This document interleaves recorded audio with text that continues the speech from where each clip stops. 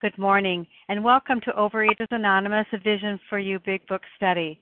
My name is Melanie C., and I'm a recovered compulsive overeater. Today is Tuesday, June 23rd, 2015. Today we are reading from the Big Book, and we are on page 92. We're going to start with paragraph 1. Today's readers are reading the 12 Steps, Mary B., reading the 12 Traditions, Santa H., and reading the text for us this morning, Renata G., Deborah S., and Katie F. The reference number for yesterday, Monday, June 22nd, 2015, is 7750.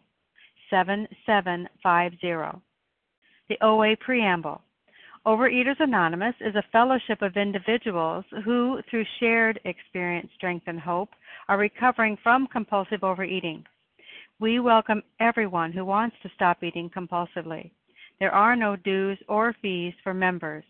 We are self-supporting through our own contributions, neither soliciting nor accepting outside donations. OA is not affiliated with any public or private organization, political movement, ideology, or religious doctrine. We take no position on outside issues. Our primary purpose is to abstain from compulsive eating and compulsive food behaviors and to carry the message of recovery through the 12 steps of OA to those who still suffer. Our sole purpose. OA's fifth tradition states each group has but one primary purpose, to carry its message to the compulsive overeater who still suffers. At a Vision for You Big Book Study, our message is that people who suffer from compulsive overeating can recover through abstinence and the practice of the 12 steps and 12 traditions of Overeaters Anonymous. I will now ask Mary B. to read the 12 steps. Thank you, Melanie. This is Mary B., gratefully recovered in Central California.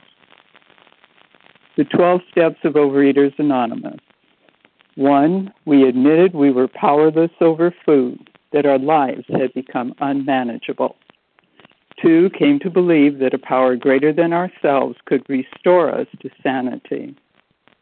3, made a decision to turn our will and our lives over to the care of God as we understood Him. 4, made a searching and fearless moral inventory of ourselves.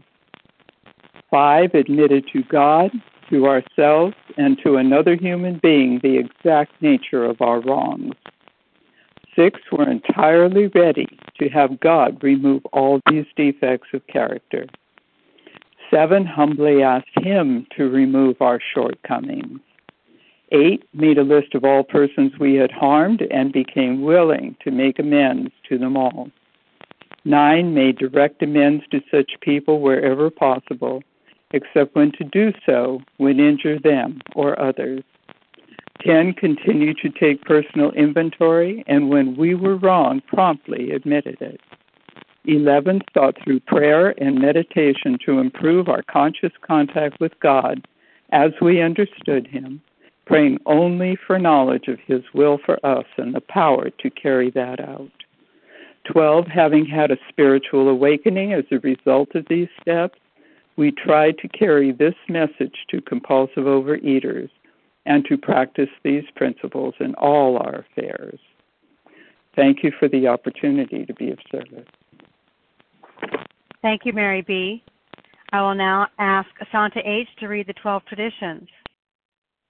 Good morning, everyone. My name is Santa H., a grateful recovered compulsive overeater from New Jersey, and these are the 12 traditions of Overeaters Anonymous. Number 1, our common welfare should come first.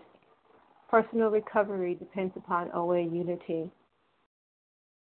2, for our group purpose, there is but one ultimate authority, a loving God, as He may express Himself in our group conscience. Our leaders are but trusted servants. They do not govern. 3, the only requirement for OA membership is the desire to stop eating compulsively. 4, each group should be autonomous except in matters affecting other groups or OA as a whole. 5, each group has but one primary purpose, to carry its message to the compulsive overeater who still suffers. 6. An OA group ought never endorse, finance, or lend the OA name to any related facility or outside enterprise, lest problems of money, property, and prestige divert us from our primary purpose. 7. Every OA group ought to be fully self-supporting, declining outside contributions. 8. Overeaters Anonymous should remain forever non-professional, but our service centers may employ special workers. 9. OA as such ought never be organized, but we may create service boards or committees directly responsible to those they serve. 10. Overeaters Anonymous has no opinion on outside issues. Hence, the OA name ought never be drawn into public controversy. 11. Our public relations policy is based on attraction rather than promotion. We need always maintain personal anonymity at the level of press, radio, films, television, and other public media of communication. And 12. Anonymity is the spiritual foundation of all these traditions, ever reminding us to place principles before personality. I pass. Thank you, Santa H. How our meeting works. Our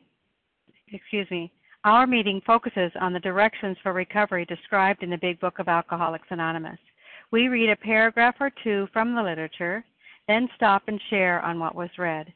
Anyone can share, but we ask that you keep your sharing to the topic and literature we are discussing, and that you keep your share to approximately 3 minutes. Singleness of purpose reminds us to identify as compulsive overeaters only. Our abstinence requirement for moderators is 1 year, and for readers is 6 months. There is no abstinence requirement for sharing on topic. This meeting does request that your sharing be directly linked to what was read. We are sharing what the directions in the Big Book mean to us. To share, press star 1 to unmute. Once you are done sharing, let us know by saying pass. Then press star 1 to mute your phone. In order to have a quiet meeting, everyone's phone except the speaker's should be muted. Today we resume our study of the Big Book on page 92, starting with paragraph 1. And I will ask Renata G. to begin our study this morning. Good morning again, Renata. Good morning, Melanie. Thank you for your service. Good morning, everyone. This is Renata G., recovered compulsive overeater in New York. If you are satisfied that he's a real alcoholic, begin to dwell on the hopeless picture of the malady. Show him from your own experience how the queer mental conditions surrounding the first drink prevents normal functioning of the willpower. Don't, at this stage, refer to this book unless he has seen it or wishes to discuss it. And be careful not to brand him as an alcoholic. Let him draw his own conclusion. If he sticks to the idea that he can still control his drinking, tell him that possibly he can if he's not too alcoholic. But insist that if he's severely afflicted, there may be little chance he can recover by himself. There's so much in this paragraph, and it says if you're satisfied that he's a real alcoholic, and on page 21 of the Big Book, it talks about how the real alcoholic at some point of his drinking career loses control when he starts drinking, right? And so what that means is that a real alcoholic has the twofold nature of this disease, the allergy of the body and the obsession of the mind. I've had many people call me before and ask if I was available to sponsor, and then, start talking a little bit, and we start talking about food and things like that, and they say, well, no, I don't really have a problem with any food in particular. As long as I weigh and measure my food, I'm fine. So if that's the case, according to the Big Book, this person's not a real compulsive overeater. I know for me, there are certain food ingredients that once I start eating them, I cannot stop. I have no control over them. Why? Because I have the allergy of the body. And then, even though every time it's proven to me again and again and again, like, in that cycle in the doctor's opinion, that once I start, I can't control it, I can't predict it, I can't stop it. My mind keeps telling me to go back to those foods over and over and over, even though they're killing me. Even though, because of this disease, because of this overeating, I had lost things like, job opportunities, my brother's wedding, relationships, clothes, money, self-esteem, like everything of my life. And still, my mind would tell me over and over again, go back to those foods, go back to those foods that, in reality were killing me. And so, but it says here, let him draw his own conclusion. And if he sticks to the idea he can still control his drinking, tell him that possibly he can if he's not too alcoholic. So I cannot tell anybody you are a compulsive eater and you need the steps. I can't do that. If the person is a real compulsive eater, the food is going to convince them.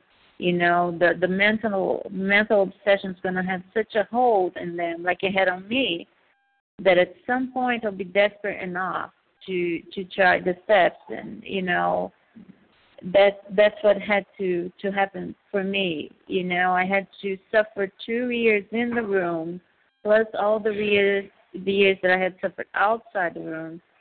And then, to the point that the disease finally convinced me that I needed something different. And the only thing that could arrest that queer mental twist, that talks about here in the book was going through the 12 steps. With that, I pass. Thanks. Thank you, Renata G. Who would like to comment on this Hi, paragraph? good morning, Melanie. Charles, can you put me fifth on the list? That's Larry. Yes, I can, Charles. Thank you. And I hear, okay, that's what I wanted to see here. I heard Charles number 5, 1, 2, 3, 4, 5. And then I heard Kim, and then Larry. Okay, who else, please? Carol G. Diane B. And Vasa O. Okay, let's stop with that then. That's a good amount here. Let's start with Kim G this morning. Good morning, Kim. And I have Larry, Carol, Diana, and Vasa. Good morning, Melanie. Set my timer here.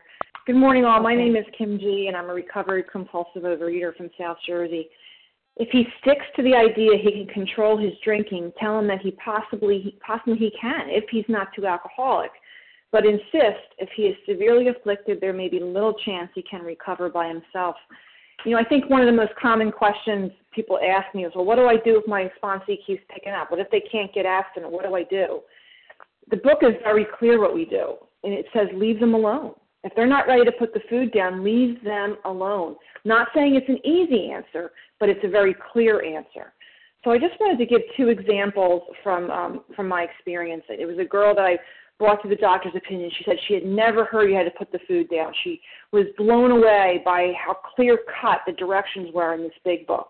And at the end of it, I agreed to work with her, and I said, okay, are you willing? We talked about her food. She talked about what foods create that phenomenon of craving, and I said, are you willing to put the food down? And she just got quiet. She's like, oh, my God, you're serious? And I'm like, absolutely. She goes, oh, no. She goes, I know when I wasn't abstinent working the steps, it didn't work. I just think I need to be a little bit more abstinent than I was. And I got that. And I said, well, if you still think you can control those foods, I can't work with you because you need to be 100% abstinent. But that's how powerful this disease is. And the other thing is, unfortunately, not only people, but some meetings and some factions of OA support the idea that you can binge your way to recovery. That if you keep eating and you work these steps, that God's going to stop you from continuing to eat. And that does not align with my experience and does not align with the instructions I hear in this book. And what I used to say was, run from those people. They're wrong. And what I've learned now is I say, okay, that does not align with my experience. Can you do me a favor? If you need to pursue that with this group or with this meeting or with this person, can you call me back and let me know how that goes? Can you let me know if that works for you? And let me tell you, I have never, ever gotten a phone call back saying, oh my God, I binged my way to recovery and I am recovered and no longer eat. What I often get is people coming back and being pummeled by the food and by this, in my opinion, this twisted message of the big book about of the fact that you can continue to eat. So my job is to give you the truth. And I'm going to end with this. I often heard, people told me, and I heard, I've told other people actually, well, they left because they didn't want it enough. They didn't want it enough. And I have to question myself and I have to question my meetings. Is it they didn't want it or are they not getting a clear message? Because my job and my meetings' jobs is to give someone the real information. I have to be properly armed with facts about myself, which means I need to know this book. And then when I lay those spiritual toolkits at their feet, it's their decision whether they want to pick it up or not. And with that, I pass. Thank you, Kim G. Larry K. Hey, Melanie. Thanks so much, Larry K., recovered compulsive overeater. So this paragraph instructs us to, one of the things is to dwell on the hopeless feature of the malady, provided, of course, that we're satisfied the person's a real alcoholic or a compulsive overeater. And yet what's interesting to me is that, framing something as hopeless is almost like counterintuitive to what our culture teaches us. In other words, for many of us, we're taught from the earliest age that, we can overcome any difficulty, any challenge, if we simply have the right mindset and we apply ourselves, we can be and do anything. And now I come into OA and learn of the utter hopelessness of my condition, that if I'm a true compulsive overeater, basically I'm doomed. No matter how bad I want to stop, no matter how bad I need to stop on my own, it will be impossible to change. And if I've learned nothing else in this process of recovery, it's clear to me that step one is not optional. The beauty of this program of action is that it enables us to move from the hopeless nature of the malady, the suffering and the despair and the degradation, to a place of spiritual restoration and renewal. So this program harnesses your heart, not just your intellect. And, like wishing, on a star takes no effort. I can wish all day long. Hope requires effort. And by the grace of God, the effort shapes our lives. It transforms us, like from a caterpillar inching along to a butterfly. And now the paradox is, as long as we remain hopeful that we can overcome this disease through application of our own willpower, we'll continue to pursue another bright idea. Remember the admonition on page 31. By every form of self-deception and experimentation, they will try to prove themselves exceptions to the rule, therefore non-alcoholic. So we'll continue to try to fight off the obsession of the mind with diets and vomiting and new relationships and a new job and shopping and you name it. Hope is not mere cognition. Hope looks death squarely in the eye. In a way, we admit our own powerlessness over food. Then we come to hope that our higher power will restore us to sanity. And this is no idle wish. Every vision meeting that we're on surrounds us with other, once incurable compulsive overeaters. But sobriety happens. The greater the suffering, the greater the power of the hope that God can bring about. With that, I'll pass. Thanks. Thank you, Larry K. Carol G., you're next.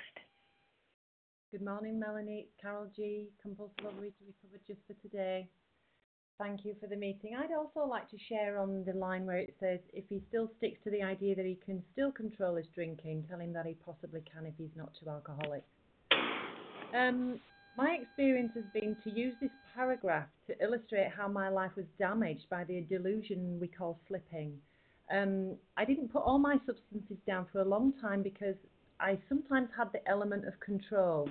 I used to have what I called mini slips, and I think the word relapse itself just sounded too violent to me, too cruel.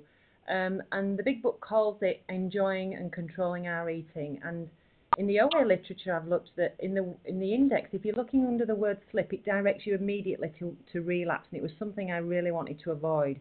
For me, relapse has been really frightening, traumatizing, full of shame, full of guilt, remorse. But slipping seemed to mean something quite different. It showed me that I could control a binge sometimes and bring it to a halt. It hurt, but it had a payoff.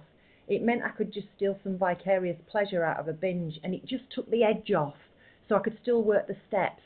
But over time, I got to the point where I thought, oh my goodness, I really can't keep slipping anymore. This is actually really relapse. And I was confronted with the fact that there is no door number 3. And I could no longer tamper with my food. I could no longer get away with just having a bit to take the edge off. I couldn't keep chewing gum.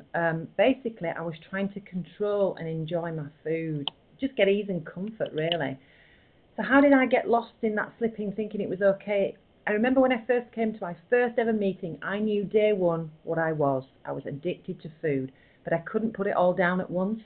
I was so frightened by that thought. So I put the most dangerous substances down first, then the next, until finally I was almost abstinent. But because I was still eating some killer food ingredients, I would begin the cycle again. And I guess you could say I slipped until the day I couldn't slip anymore. And today I never judge people when I'm going through the program with them. Those who struggle with the slipping and the sliding and the relapsing, etc. All I do is I just look to help them correct the term, because I've been a dedicated student of the Big Book for so many years, but actually I was still suffering from untreated alcoholism because it was still continually triggering my allergy through this mindless eating, through slipping. What I really, really needed, I think, was to make friends with step 1. I had to make step 1 my friend. I had to open my heart to it, that being powerlessness isn't a curse. It's not shameful. It's not a failure. It's a gateway to freedom. And on this page here, in this part of the text, the writers give me, the reader, the choice to decide for myself, am I in or am I out? Am I one of them or am I not? Am I going to chase this illusion of control to the gates of insanity or death, or am I going to surrender? And they won't brand me, because branding's for life. I was allowed to make that decision myself, and I said, yes, I'm severely afflicted. Yes, I agree. I can't recover by myself. And even though I'd said that millions of times, there was one thing very different. This time, something was different. It was the person carrying the message to me. The person carrying the message was recovered. The person reading this part of this text was recovered. And they worked their step 12 and passed that information on to me. I can tell you it hurt. It felt like tough love, but it was still love. Thank you. And I pass. Thank you, Carol G. Diana, you're next. Good morning, Melanie. Good morning, everyone. This is Diane B. in New York. How are you? So I also wanted to look at let him draw his own conclusion. And I know that when I speak with people about this program, or really what I do is, what happens is I end up talking about what happened with me, with my experience. I've lost 150 pounds over the years and have been maintaining it, actually still losing weight. And people, I've had experiences where like, how did you do it? What did you do? Oh, my gosh. And I'll talk with them about the mental twist. I'll talk to them about the allergy of the body. But I've had experiences where someone will say to me, but you don't understand. If I eat such and such, I have to eat the whole bag. And I'm like, yes, I understand that. I did the same thing. No, but you don't understand, because if I do blah, blah, blah. And this goes on. And finally what I'll say to the person is, this is the way that I've been able to do it. And if you think that you have what I have, if you have this disease, then this is the place to go. And if not, then I'll say, you have to come to your own decision, and you have to decide for yourself. I can't tell you. And it tells us on page 31 that it says, step over to the nearest bar room and try some controlled drinking. And that's what it's talking in this more about alcoholism, is talking about us, or it's talking about me as the compulsive eater. But I'll say it to the other person and say, well, if you really think that this diet's going to help you, then go ahead and do that and see what happens. Because I can't force somebody to go to the rooms, and I can't tell someone to go to the rooms, but I can suggest it, and I can also, and I've taken people to meetings, I've given them meeting lists, I've given them copies of the steps, and all I can do is plant that seed. And that's what happened with me. Someone showed me the steps, and I got to the first time I saw the word God, and I said, nope, this is not for me, and I gave it back to him. And then 3 years later, where was I? In the OA rooms. So all I can say is that, people have to come to their own decision, but I can share my experience and my strength and my hope, and hope that they will see a little spark there. And if not, then I'll just plant that seed and hope that for later they will come back. Thank you. I pass. Thank you, Diane B. Charles H., are you there? Yes, I am, by the grace of God, up and running like a machine just for today. Thank you, Melody, for your service. Charles H. from New York, a recovered visionary just for today. And I want to drill down on a line where it says, well, it's a lot of good stuff, too much stuff packed in one paragraph. Don't at this stage refer to this book unless he has seen it and wishes to discuss it. And be careful not to brand him as an alcoholic. Let him draw his own conclusion.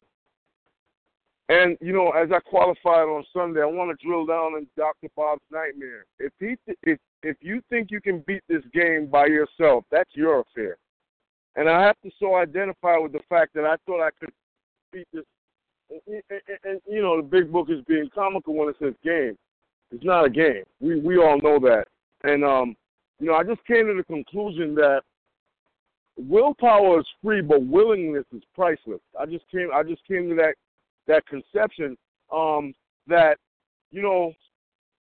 I could explain my experience, strength, and hope. It's like an interview process.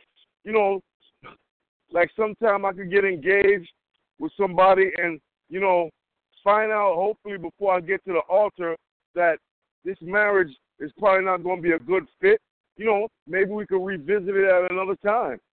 But, I can't convince anybody. My disease was the greatest persuader. And yeah, because people, can I identify in? When I first came in the OA program and people was talking about this big book, I was like, yo, y'all weird, man. I ain't got no problem with alcohol. Every time I drank, I got drunk. Get away from me with that. I want to lose some weight. But, I noticed I don't talk about weight in this program. I want to carry a message one day that has depth and weight. So I ain't got to worry about the physical part of it because, like Fred, my physical part looked good from the outside, but I was tore up from the inside. So you know what? My disease persuaded me to talk about this big book to people. So with that, I'll pass. Thanks for allowing me to have a voice this morning. Thank you, Charles H. Vasa O., you're next. Thank you. Thank you, Melanie, and good morning, everyone. And I'm Vasa O., recovered compulsive overeater, calling from Foxborough, Massachusetts.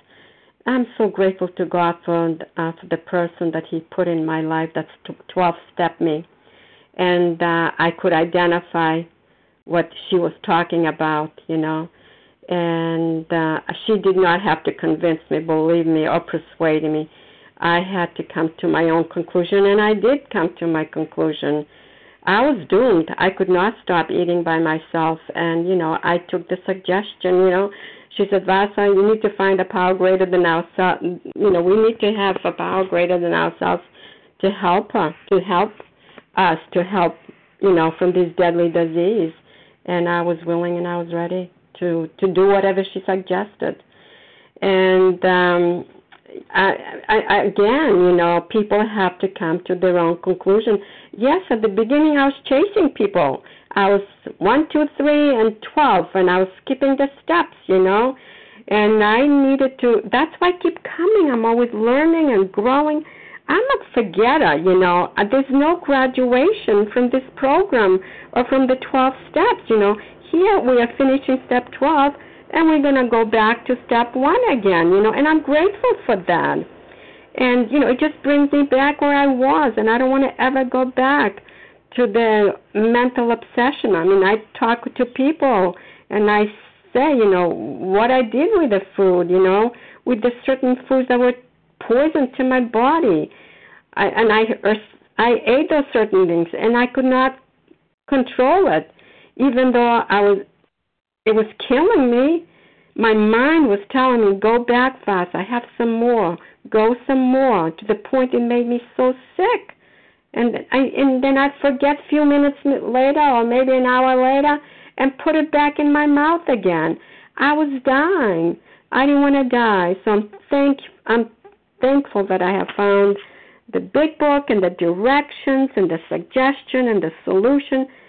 And I didn't know anything about the allergy. That was I didn't know about the disease. It was something new. I was introduced, and I'm so grateful. I'm more years being abstinent than being into the food, so I'm just so grateful for that. Thank you, and I pass. Thank you, Vasa O. Would anyone else like to comment on paragraph 1 on page 92? Nesse? This is Du. This is Nadia Nesse. This is Janice. Janice P.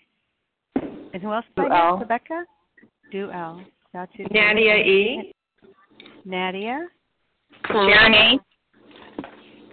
Sharon H. Anyone else? Sally. Sally, I got you. Thank you. Let's go with those. Then I have Nessa, Du-El, Janice P., Nadia E., Sharon H., and Sally A. Good morning, Nessa. Hi, good morning. My name is Nessa R., a recovered compulsive overeater in Toronto, Canada. I've had sponsees or prospects that after we have compared notes about everything we've done with food, and they have said, yeah, I've done this, and I'm like you, and I feel that way, and not only what we've done with food, but also the crazy ways in which we have acted. They say to me, well, you know what, I really don't know if I am a compulsive overeater. And, what I say to them, a little bit tongue-in-cheek, but also seriously is, there's really one way for you to figure that one out. Just go to a Chinese buffet and start eating, and then try to stop and, quit abruptly and see. Then I have other sponsees who define the quote-unquote abstinence foods, and they slip and slide all over the place because they're picking up those quote-unquote abstinent foods. I tell them there's no such thing as an abstinent food. An abstinent food is something that I weigh and measure, and I eat as part of my breakfast, lunch, or dinner. There's no abstinent food at 3 o'clock in the afternoon when I'm in between lunch and dinner.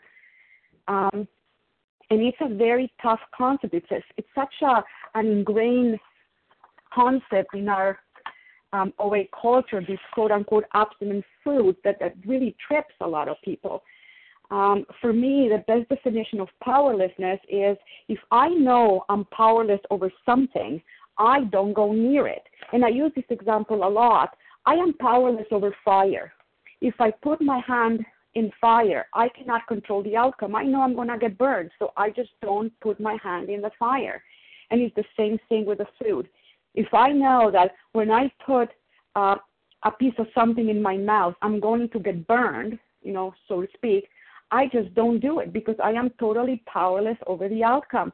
If I don't want the outcome, I don't do the action. And, it's just very hard to get that message across sometimes. And so I revert back to my, try to step into your nearest Chinese buffet and try to do some controlled eating. With that, I pass. Thank you. Thank you, Nessa R. Du-El, you're next. Good morning. This is Du-El, recovered compulsive overeater from New York. Thank you very much, Melanie, for your service.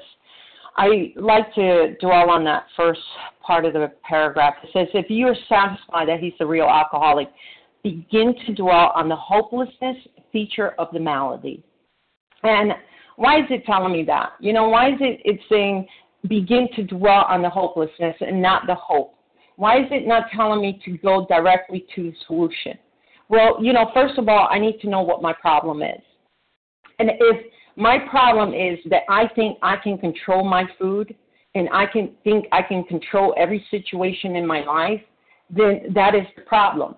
The problem is that I have this innate nature in me to want to control everything around me, including my food. And so, how has that worked? How has my willpower and my self-determination, my self-reliance worked in every aspect of my life when it comes to the food. It has not, and that's what it's telling me right here, that I'm going to dwell on that. And dwelling means I'm going to spend quite a bit of time on that. I'm going to really hone in on that because I need to understand for myself that when I'm admitting powerlessness, what this powerlessness means, it means that I have lack of control. I have lack of control over my substances, and I need to really understand that. I need to understand the feature of the malady. What is the feature of the malady? Allergy of the body, obsession of the mind. That once I introduce these binge foods into my body reacts abnormally. It wants more and more and more of the same. And my mind tells me the lie that I can eat like normal people, that I can eat, and someday, somehow, I'm going to be able to control and maintain my binge foods into my food plan when it's really killing me. So I'm going to dwell on that, and then it says, show from your experience how this mental twist surrounding the first drink prevents you from normal functioning of the willpower. So that's what I'm going to hone in on. I'm going to hone in on the fact that I can't control it. All my efforts to control my binge foods have failed. And if I do that, and to conclude, if I do that, then first of all, I need to know what the problem is so that I can know that I can't do it so that I could go towards the solution. I'm not going to want to go to the solution if I don't know that I can't control it. And with that, I pass. Thank you, Do L. Janice P., you're next. Good morning. Good morning, Melanie. Good morning, Vision for You. My name is Janice P. I am a recovered compulsive overeater. Thank you, God. Thank you, God. So this section of the big book here where we're beginning to work with others, this section is for me. This section is for me. And why do I say that? Well, I say that because I need always to keep the memory green. I need to remember who I am and what I'm up against. My alcoholic friend said, this is a selfish program. And Bill and Dr. Bob knew that without a doubt. Without the least little bit of a doubt, they knew that without carrying the message, they could not stay recovered. So I like to remember that when I share my experience with someone else, because over and over and over again we hear, show from your own experience, tell how baffled you were, focus on your personal experience, because I don't know about you, but as a compulsive overeater, there were so many times I heard you should do this, you should try this. You should try this program. You should try that diet plan. You should. And that never worked for me. And I think we recovered alcoholics have this part of ourselves. We hate being told what to do. You should do this, pointing that finger. So they say when you meet with someone, if you're pretty sure he may be like you, tell him about your own experience. Don't even talk about the big book yet. But, he can match you experience for experience. And what happens in this situation for me is empathy. Empathy. We're on the same page. We're telling the same story. And if my experience is matching his experience, he's going to start getting the idea that here's somebody who gets it. Here's somebody who's been where I'm at, but they might be somewhere else now. And it'll get that curiosity, if nothing else. How did they do it? But at this point, we just stress freely, openly, our own experience. We keep the focus on our own experience. We talk about the nature of the disease as we've come to know it by talking about that queer mental twist that no matter how many times I said, this time it's going to be different. This time I'm going to do it differently. This time I've learned something. I don't want to go back to that painful place again, so this time I'm going to be able to do it differently. And how that never worked for me. How that was the hopelessness that I kept thinking this time it would be different, that I kept thinking this time I could manage and control it. But once we do that, let him draw his own conclusions from that, it says. You know, I don't have to draw any conclusions for him. I don't have to point out to him that he might be like me. He's going to figure that out for himself. You know, and if he has the idea he can still enjoy and control his drinking, I say go for it. Wouldn't that be lovely? Wouldn't that be wonderful? Wouldn't that be good? Maybe you are. I don't know. But if our experience matches each other's and that empathy, feeling with the other person begins to happen, the door opens. The door opens. And with that, I'll pass. Thank you, Janice P. Nadia E., please.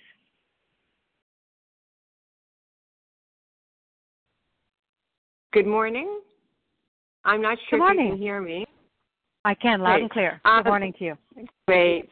Good morning, family. It's so wonderful to be on the line with all of you.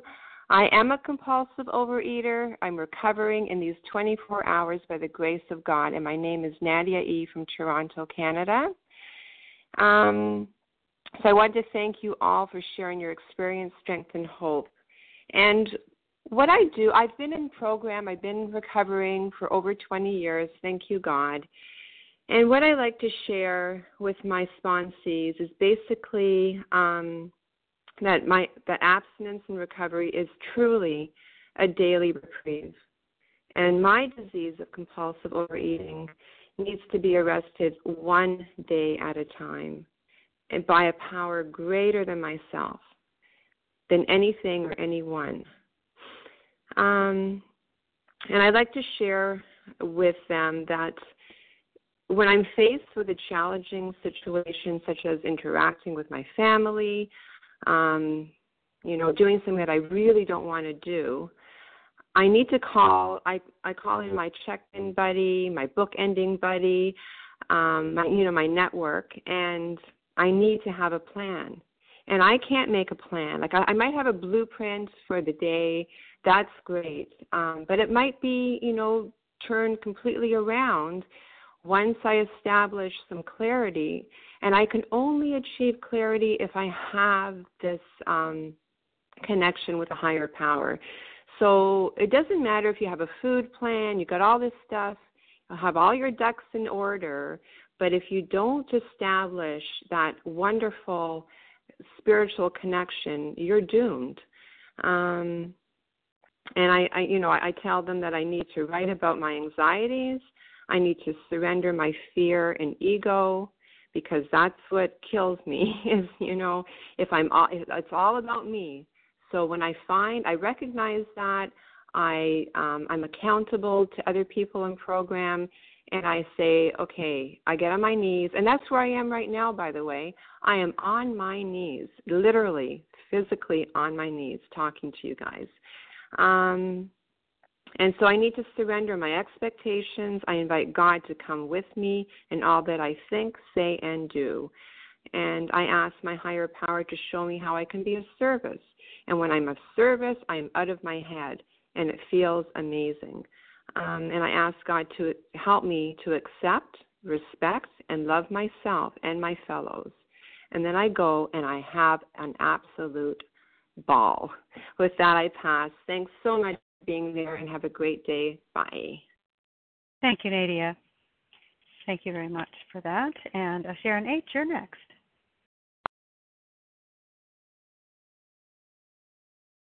Sharon H.? Good morning, Melanie. This is Sharon H. Can you hear me? I can. Hi, good morning. Okay, thank you for your service. And this is Sharon H., recovered compulsive overeater in Colorado. And if you are satisfied that he's a real alcoholic, begin to dwell on the hopeless feature of the malady. Show him from your own experience how that queer mental condition twists surrounding that first drink prevents normal functioning of the willpower. And I've been in this program a long time, and my problem was I could get abstinent over and over again, but I was not able to stay stopped. And when I began to listen to this phone line meeting, as a result of that, over a period of time, I didn't realize the depth that I was living in, the bedevilments, the depression, the misery, just a sense of uselessness. I mean, I was still holding down a job and those things, but it was just this awful things going on in my mind. And I, by God's grace, when I started listening to this program, July of 2012, they were in the doctor's opinion. And I was given the facts with no frills or anything attached to it, that I did have a seemingly hopeless state of mind and body when it came to this food addiction. And that was what I didn't believe. And it says in the doctor's opinion, we must believe that we have a seemingly hopeless state of mind and body. And I am just so grateful that after all these years, that flashlight of God's grace just shone on every page as I read that line by line, paragraph by paragraph, and heard it from these recovered people. And as a result of that, I did take this just like a textbook. I bought a notebook. I took notes. I began the process of the steps like I hadn't done in many, many years, according to the way this book lays it out. And as a result of that, I have been set free from this bondage of food addiction, and it can happen for anyone. And all we have to do is follow these very specific, explicit directions that are laid out in this book. And that's why I feel so strongly about the doctor's opinion. I mean, I suppose if I had heard that, I don't know if it would have made a difference back then. I don't know. But it sure did at the time I began listening to this phone meeting. And as a result of that, I am just so grateful, and that's where I begin with any new person that I'm working with, is in the doctor's opinion, and even reading the forwards to the edition that just show us the growth of the recovery in this program from 100 recovered to the phenomenal place it is today, and includes people like us that suffer from compulsive overeating, and I am so grateful for that. And with that, I pass. Thanks, Melanie. Thank you, Sharon H. Sally A., you're next. Good morning, Melanie. Good morning, and visions for you. It's Sally A. in South Jersey, a recovered compulsive overeater. So I wanted to just hone in on these three concepts here in this paragraph that everybody has done such a phenomenal job of talking about. But I wanted to show you that these three features of this paragraph are over and over included in other paragraphs that are very powerful. We see this feature of explaining to them, begin to dwell on the hopeless feature of the malady. Do you remember how hopeless you felt? How many times? I mean, somebody asked me how many times recently, they asked me, how many times do you think that you actually picked up? And I said, it's like the stars of heaven. That's how many times I picked up the food. That's how many times I started and stopped and started and stopped and started, like the stars in the heaven. It's just not countable. I can't count how many times. So begin to dwell on the hopeless feature of the malady. Then the second concept we have here is that we're letting them know it's not just about a body. This is not just a body problem. That is just a symptom. But we must let them know that there's a mental thing going on. I know it's a mental illness. I wouldn't want to tell them too soon that, but it is a mental illness. There's that queer mental condition. On page 42, it calls it a mental twist. On other pages, it calls it the mental phenomenon. It's this mental thing that's going on that surrounds the first bite, that prevents me from eating normally, that prevents me from normal functioning of my willpower. And then the third concept here is this concept of that if he still sticks to the idea, if his sick thinking still thinks that he can still control his drinking. So on page 44, at the top of the page, we see on page 44, the beginning of We Agnostic, very, very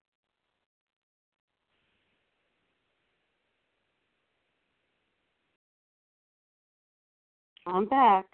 Page 44, top of the page, we hope we have made clear the distinction between the alcoholic and the non-alcoholic. If when you honestly want to, you find you cannot quit entirely, or if when drinking you have little control over the amount you take, you are probably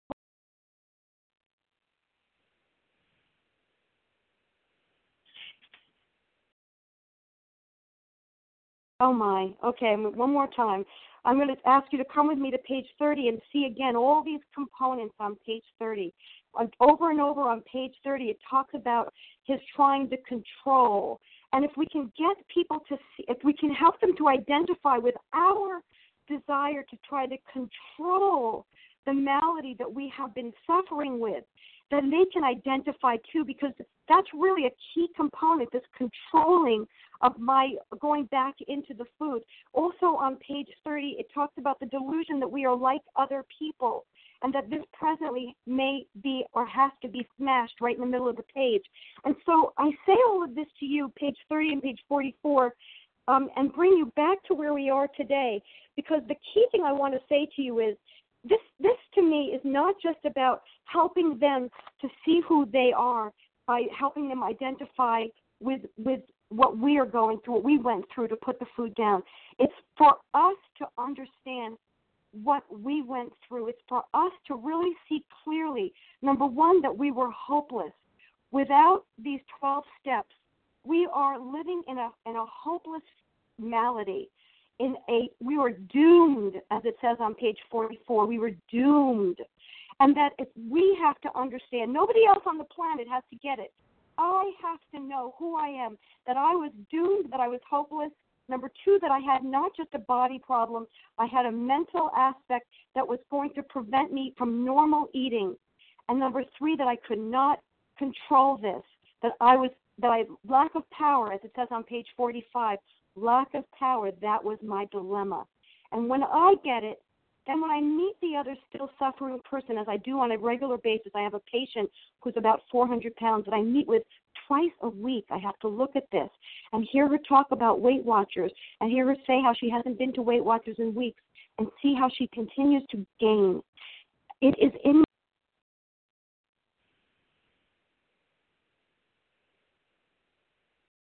All right, I'm done. Just let me end with this one sentence. They have to want it. It's just that simple. Thanks for letting me share with that. I pass. Thank you, Sally A. We have time and an invitation for one last person to share before we close out our meeting today. Who would like to take that spot today? Leah. Hi, Leah. Thank you so much. It's yours. Thanks so much. Hi, everybody. It's Leah M., recovered compulsive overeater. If you are satisfied that he's a real alcoholic, begin to dwell on the hopeless feature of the malady. And, of course, they talk about the first drink a couple times in this paragraph. And, you know, these are very specific techniques. We're in Chapter 7, working with others. The big book is giving us clear instructions as to how to work with new people, that we're interacting with, and these are specific techniques, directions, instructions based on experience. You know, when Bill W. Was trying to carry the message, his first method was, grabbing guys by the shirt collars out of the gutter or off the bar stool and preaching to them about absolute honesty and absolute unselfishness and loving and etc. And, after 6 months of preaching and no one working with him, it was Dr. William Silkworth that said, hey, Bill, you've got the cart before the horse. You've got to deflate these people first. Give them the seriousness of your illness. Aim to produce a crisis. Relate the seriousness of your own experience and slowly turn the screws. And that's exactly what we do. When working with someone, just gently, building a bridge, I share with them when I ate certain foods, I could not control control the amount of food I ate. I mean, something happened to me. It was unbelievable. When I would put certain foods in my body, I would develop this insatiable appetite for more binge foods, and I had little control over that. And the day came when I did not want to be obese, and I did not want to be depressed and miserable and suffering. And so I said, that's it. I'm putting my foot down. No more. Everybody's going to be happy. I'm never going to binge again. But my experience is that when I abstain from my binge foods, when I'm off of them for a while, I start to feel uncomfortable. I start to feel deprived. I got impatient. I was on edge. I was restless. I was irritable. I was discontent.